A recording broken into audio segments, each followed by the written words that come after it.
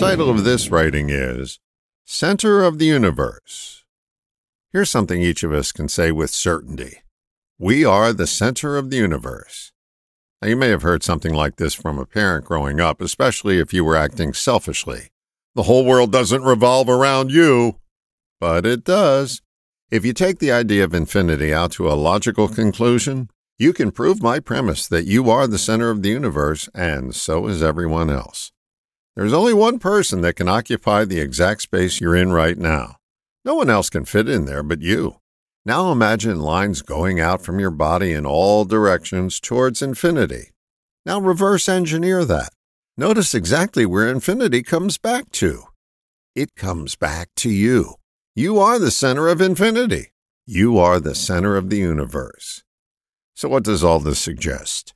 I believe it illustrates that each of us has infinite potential.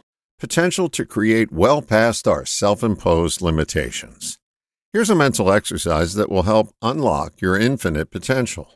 Pretend you're going into a special room where the sole purpose is to tap into your infinite potential and creativity.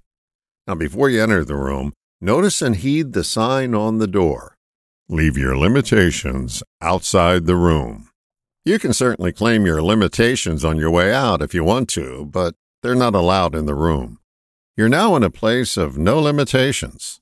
What does that feel like? Take time to notice because these are the sensations that are the engine of creativity. Cultivate these sensations with each visit and watch your limitations begin to melt and fade away when you're on the outside of the room. Infinity is pointing back at you every moment of every day. Just take some time to get your limitations temporarily out of the way and discover who you truly are, the center of the universe. All the best, John.